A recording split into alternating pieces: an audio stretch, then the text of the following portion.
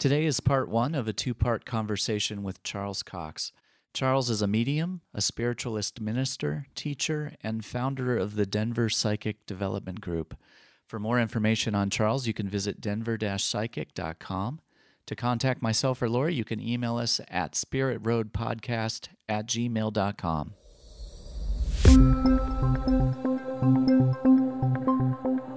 Welcome to Awkwardly Zen Presents Spirit Road, a podcast about our spiritual journey where we can be awkwardly ourselves. It's a path that can be funny, absurd, enlightening, and life-changing all at the same time. Join us as we explore this mysterious world and life we live in. I'm Tim Behrens. I'm Laurie Hewitt. And this is Spirit Road.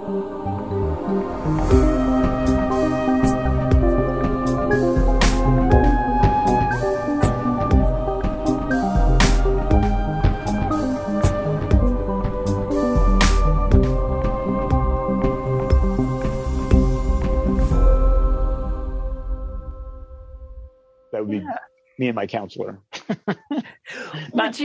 Would you consider like ministering to a group here then? No. Okay. No, because part of where I've grown to as a teacher, I know from my own experiences and from the people that I'm working with now more than ever how personal a spiritual journey can be. Yeah. Crazy personal. So much so that you can have experiences that don't even translate into English.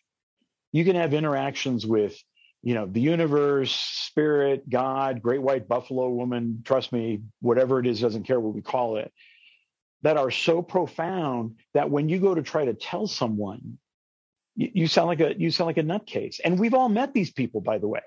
We've met someone like, I was at church the other day, and I was praying to God, right? And you're like, what the hell? That's because there's some fail-safe in place so that you cannot talk about these things that are stupid profound. Not that they don't translate, not that there aren't words, but like if Spirit gives you something that's so crazy personal, crazy personal, that when you try to tell people that you really are speaking in tongues, it's in reverse, right? Nobody can translate this speaking in tongues. Mm-hmm. You just sound like you're off your meds this morning. I can so relate to that. Yeah. I have had the experience before of trying to express something in the moment to someone I was spiritually connected to, having a profound experience with, trying to articulate what was going on, and hitting a wall where it was literally the words would not come out of my mouth. It's like there's this desire to express going on internally, and nothing is coming out. It's almost like it wasn't intended to be shared in that way. And that became almost as perplexing as the experience itself. Like, what is internally that's keeping me from being able to put into words this thing that is happening between us? And that's when we need that whole telepathic mind link thing where they can literally just link up with us and see and feel what we see and feel in that telepathic way. Because sometimes there's no way to express it, as you're saying. So the question on the table was, would I consider ministering here? And the answer was no, because I think I do better one-on-one. I think I do better in the work I'm doing now. Because until we can link some kind of telepathic link, all I can do is hold someone's hands and let them laugh or cry or whatever as they revel in that experience that they can't possibly share. Mm-hmm. And having had these experiences myself, I can hold witness to that. And I don't have any interest in like trying to help them get clear. Because the people in my life that have tried to help me get clear, all it does is frustrate them. So you saw your dad? No, this isn't about my dad, right? It's just, because it's whatever happened, because I mentioned the name dad, then they're like, oh, so this is about your dad. No, it's a very personal thing. Back to the question about have I thought about, would I consider ministering to another group? The classes I teach, I am ministering. And it creates a different energy because then I'm not the minister in the room, right? And Laurie, you've been to more than a couple events. Mm-hmm. I'm always telling people I might not be your teacher, and I want to tell you why. Tim, I don't know if I've told you this, but I have a disclaimer at the beginning of every class. People who wander into my classes, into the events, you might be looking for a spiritual teacher. I might not be that guy, and then I tell them why. And that opens up a space that if they learn something, let them take it away. I had teachers that were really invested, two particularly, really invested that if I demonstrated or repeated anything I learned from them, that I credit them. It was stupid. It didn't work. It didn't work for them at all, but it wouldn't work for me. Laurie, if you got something from a class that you came to or the seance that you went to, I want you to put that to work. How you build a testimony to me is you make that part of the Laurie framework, and you build a whole bunch of shit with it. And you may say, well, I'm in a class somebody said one time. I do not need to be credited. And that's the difference between the ministerial stuff, where there's still, even in that place, ministers that I work with, God bless their souls, right? There is some ego stuff going on. I'm here to teach you. I have trouble finding shoes that match my pants. I'm not really sure I can give you directions in life on how to lead a life. And yet I think I have for people. But it's that energy that I carry with me, intentionally carry with me. I don't want to be the shepherd anymore. Mm-hmm. That's what brought that about. Yeah. What's coming to mind for me is like teacher versus guide. Like I've always thought of, the idea of a guide as someone who's been up the mountain before, and they may know some of the pitfalls, but ultimately they're having the experience too. Like it's a shared experience, right? I mean, is that kind of how you see your work with others, or even that's maybe not? It is. What's interesting, using the guide as someone who'd lead you up the mountain, the person that's with the guide, the newbie, we'll call him a newbie. The newbie has to be open to hearing the advice from the guide.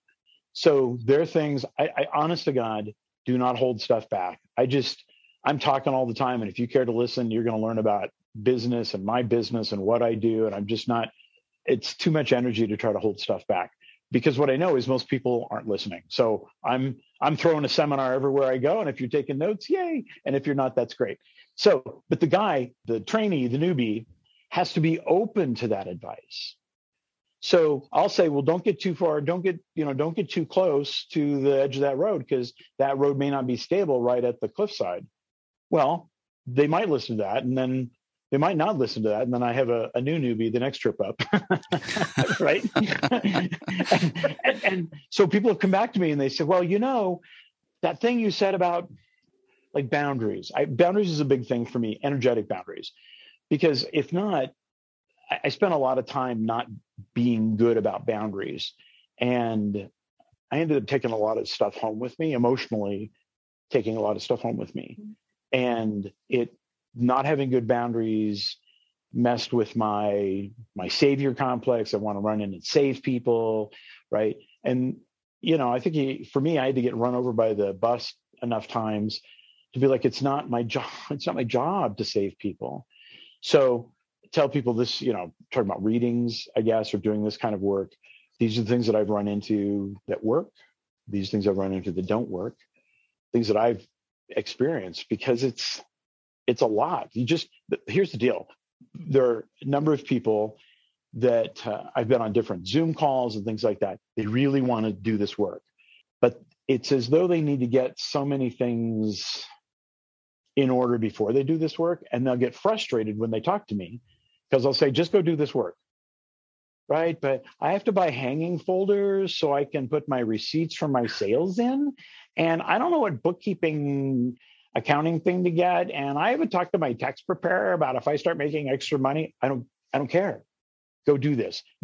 These are all just excuses from doing this work. The reason people do this, make excuses, I believe, is you throw yourself into this. This is crazy intimate work. Crazy, crazy, crazy. This is why the boundaries are so important. I am up in people's energy in ways that they're not used to having someone else. They might be married to someone they're not connected with in that period of time, the way they're connected to me. And you have to be careful. I have to be careful to honor those boundaries. And so I work a lot in classes with boundaries. how to turn it on, turn it off, turn it on, turn it off. That's my deal. Turn it on, turn it off. So that tonight, when I go out to dinner with my family, I don't want to read the waitress, and I don't want to read the busboy who's doesn't make enough money, and the cook that's been working for 14 days because they can't hire anyone. I just want to go out. I just want a burger. I mean, let's just be honest. I just want a burger. So getting into this work, I think people, whether or not they can identify that, they understand the responsibility and the intimacy, and most people are afraid of intimacy, so they run screaming. So they will spend the next 5 years, they'll take one more class, they will go to Staples or Office Max and buy more hanging files and the latest updated version of Quicken, and still not see a client. I'm in favor of just do something. If you're a Reiki healer, just go heal people. Worry about how you're going to make money later. Worry about that later. You got to read for people. To me, this brings up like something that feels very prevalent and present right now, which is I feel like I've been in a lot of conversations lately that have come about, people reflecting on the state of the world the last few years. Like we were all put in this place of kind of forced isolation. And for a lot of people, myself included, that equated to sitting with a lot of things that we hadn't been forced to sit with before. One might even say that for a lot of people, that was an awakening experience because it opened them up to this, what is important in life? Why am I here? And now, as some things are starting to feel a little bit more, quote unquote, normal, there's this experience of kind of having a foot in two worlds. Like on one side, you've got the hanging folders and the taxes and the files, and this is what I'm doing for a living, and this is my website, my business plan. And on the other side, you have this experience of, I'll say, an undercurrent of meaning, like something that's really come up, like, wow, all of that kind of falls away when I start to look at my relationships and my connection to spirit, even for that matter. And I mean, have you noticed that with your work with people or even your own journey, like of just having this almost like a dissonance of how do I exist in these two worlds and how do I reconcile them in such a way that I'm not compartmentalizing my spirituality or compartmentalizing my day to day in such a way that it doesn't include that?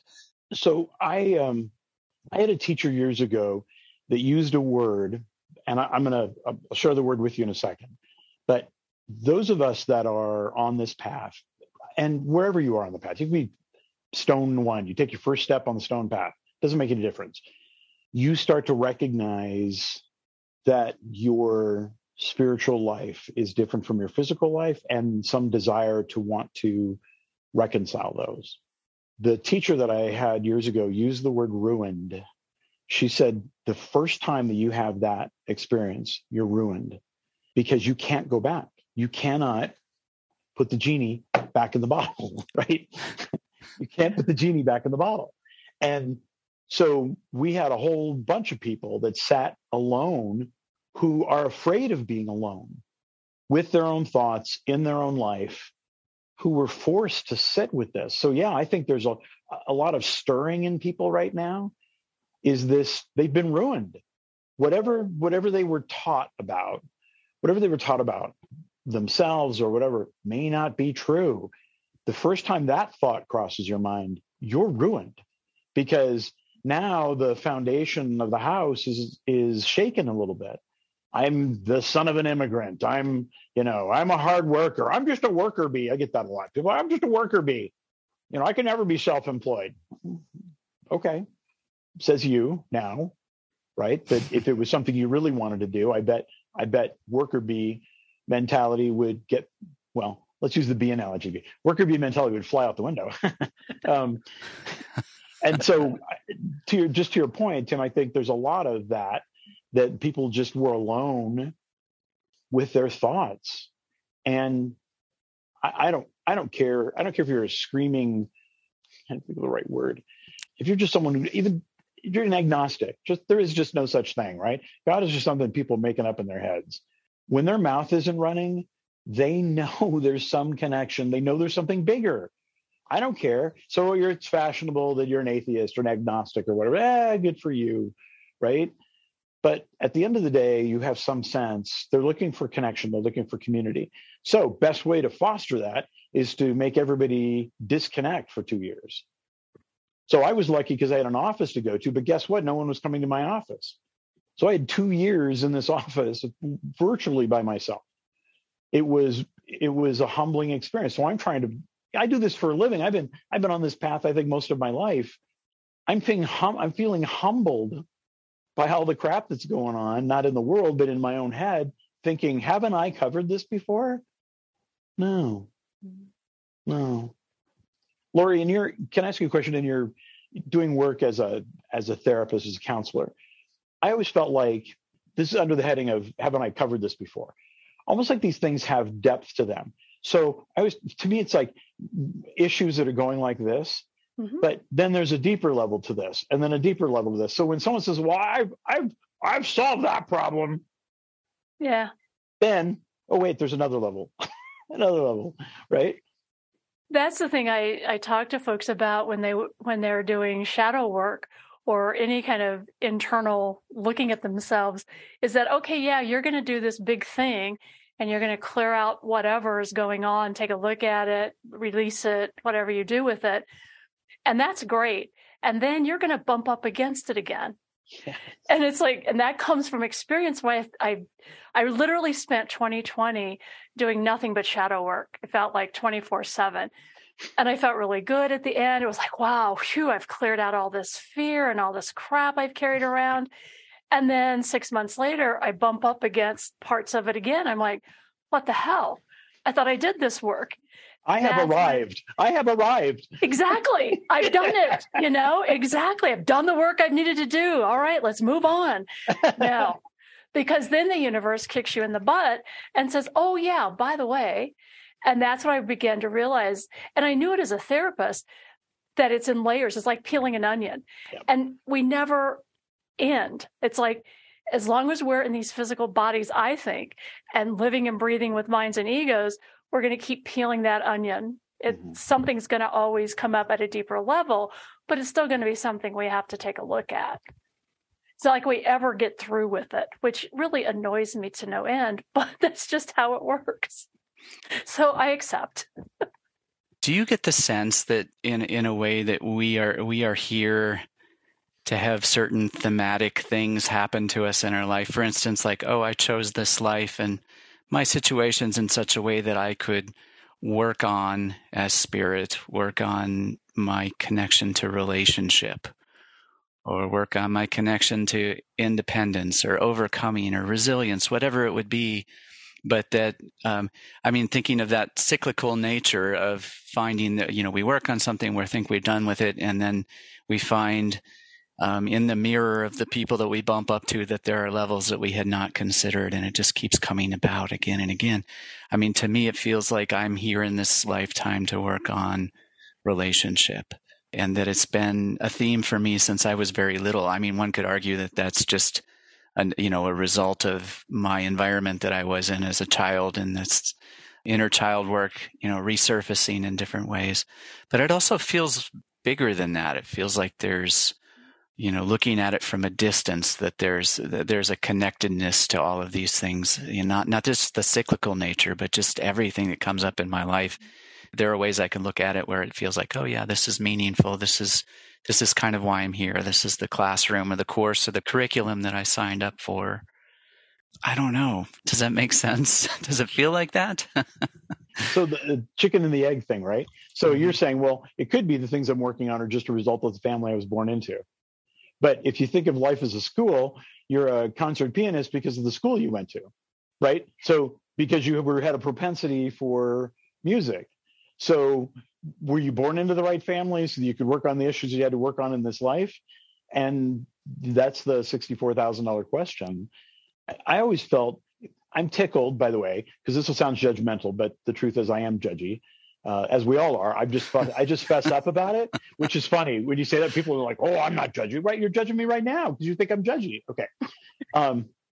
Hey, if anything, as a teacher, I'm a disruptor, right? I'm a disruptor in that I'm not part of the echo chamber. I'm not teaching.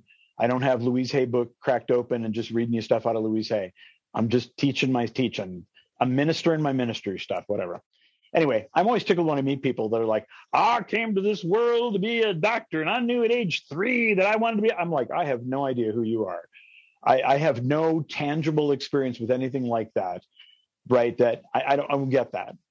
On a more human interaction, when my clients and friends and family, I've often wondered if there is something thematic, because I think it has to be. What if we come here just to embody who we really are? And that sounds really nebulous, but all of the disconnects and the psychic disconnections and the psychological breaks that we have are when we are acting out of accordance with who we are. And so it's about coming here and fully being in this body, right? And fully accepting the families you came from and the assholes that have touched your life, right? Knowing, I'm going to do a seminar on this one day or a class on this. I think this is great.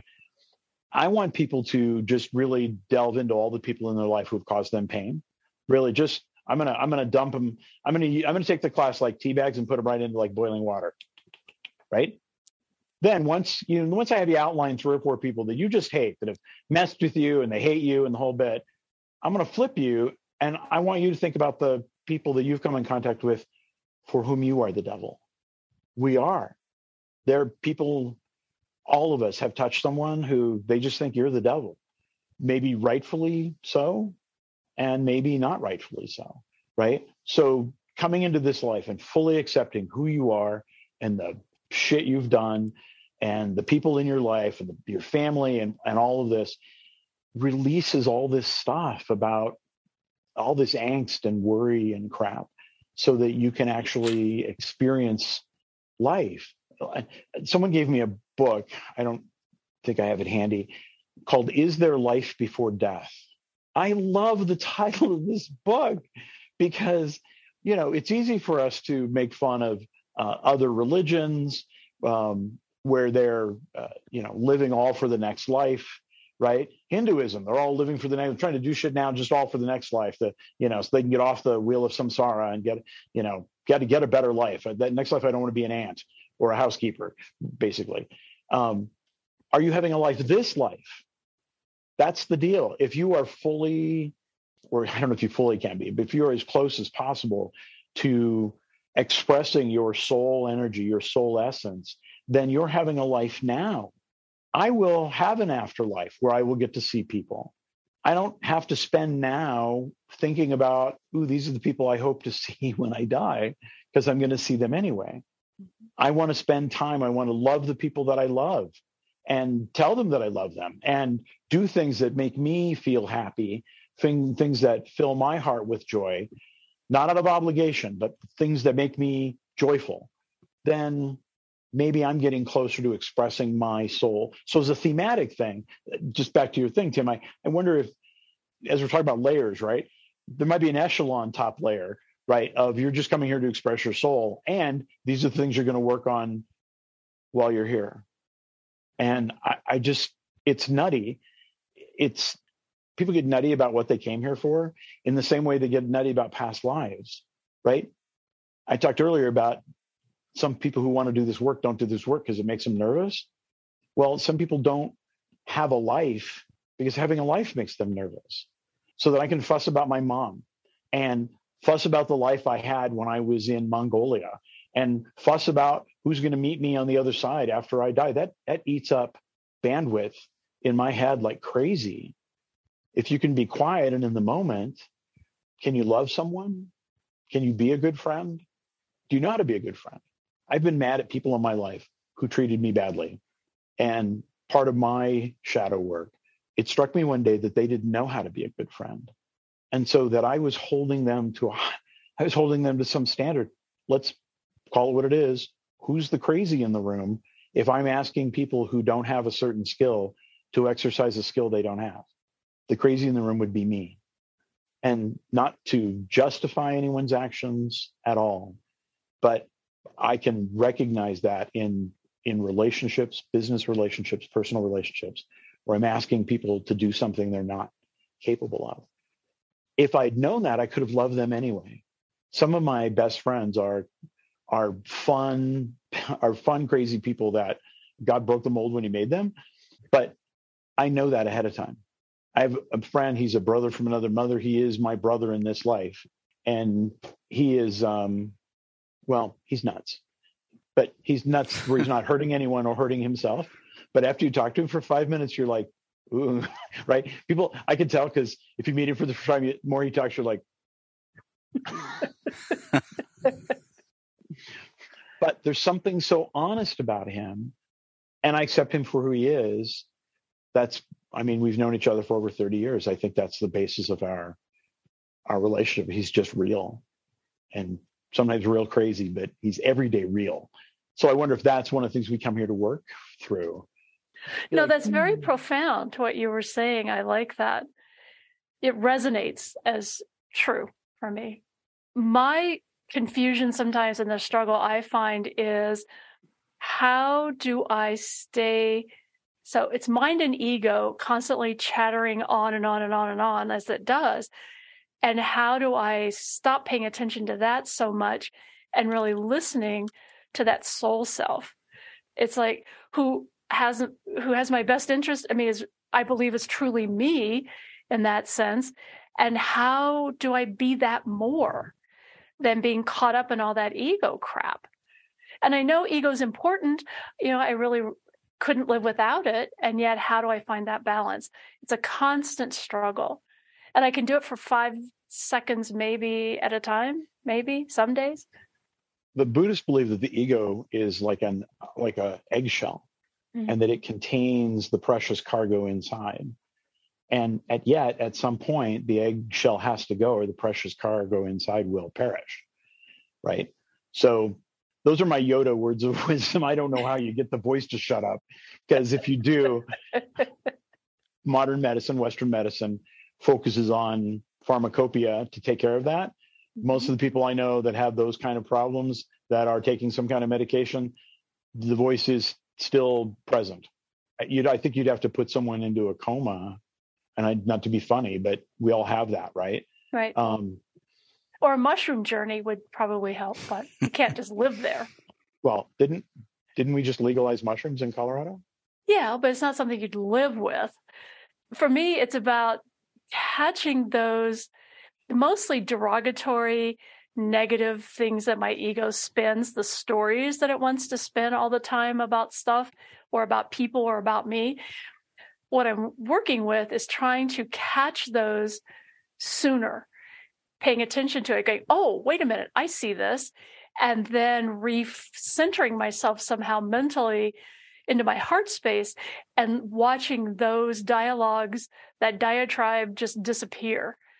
But it's a constant, what I'm struck with is how unconscious I am most of the time, walking through life in autopilot and not paying attention to the messages I'm telling myself constantly. Yep.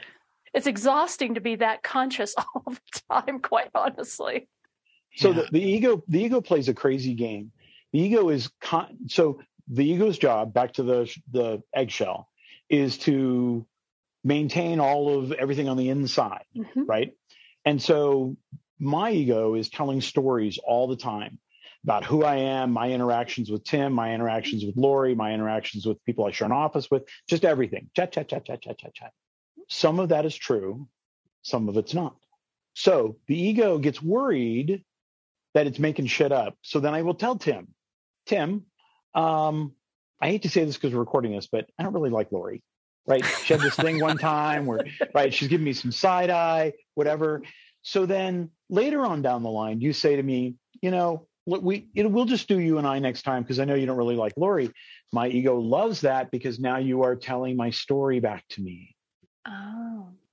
Now the ego's like, hey, see, Charles doesn't like Laurie, and people know it.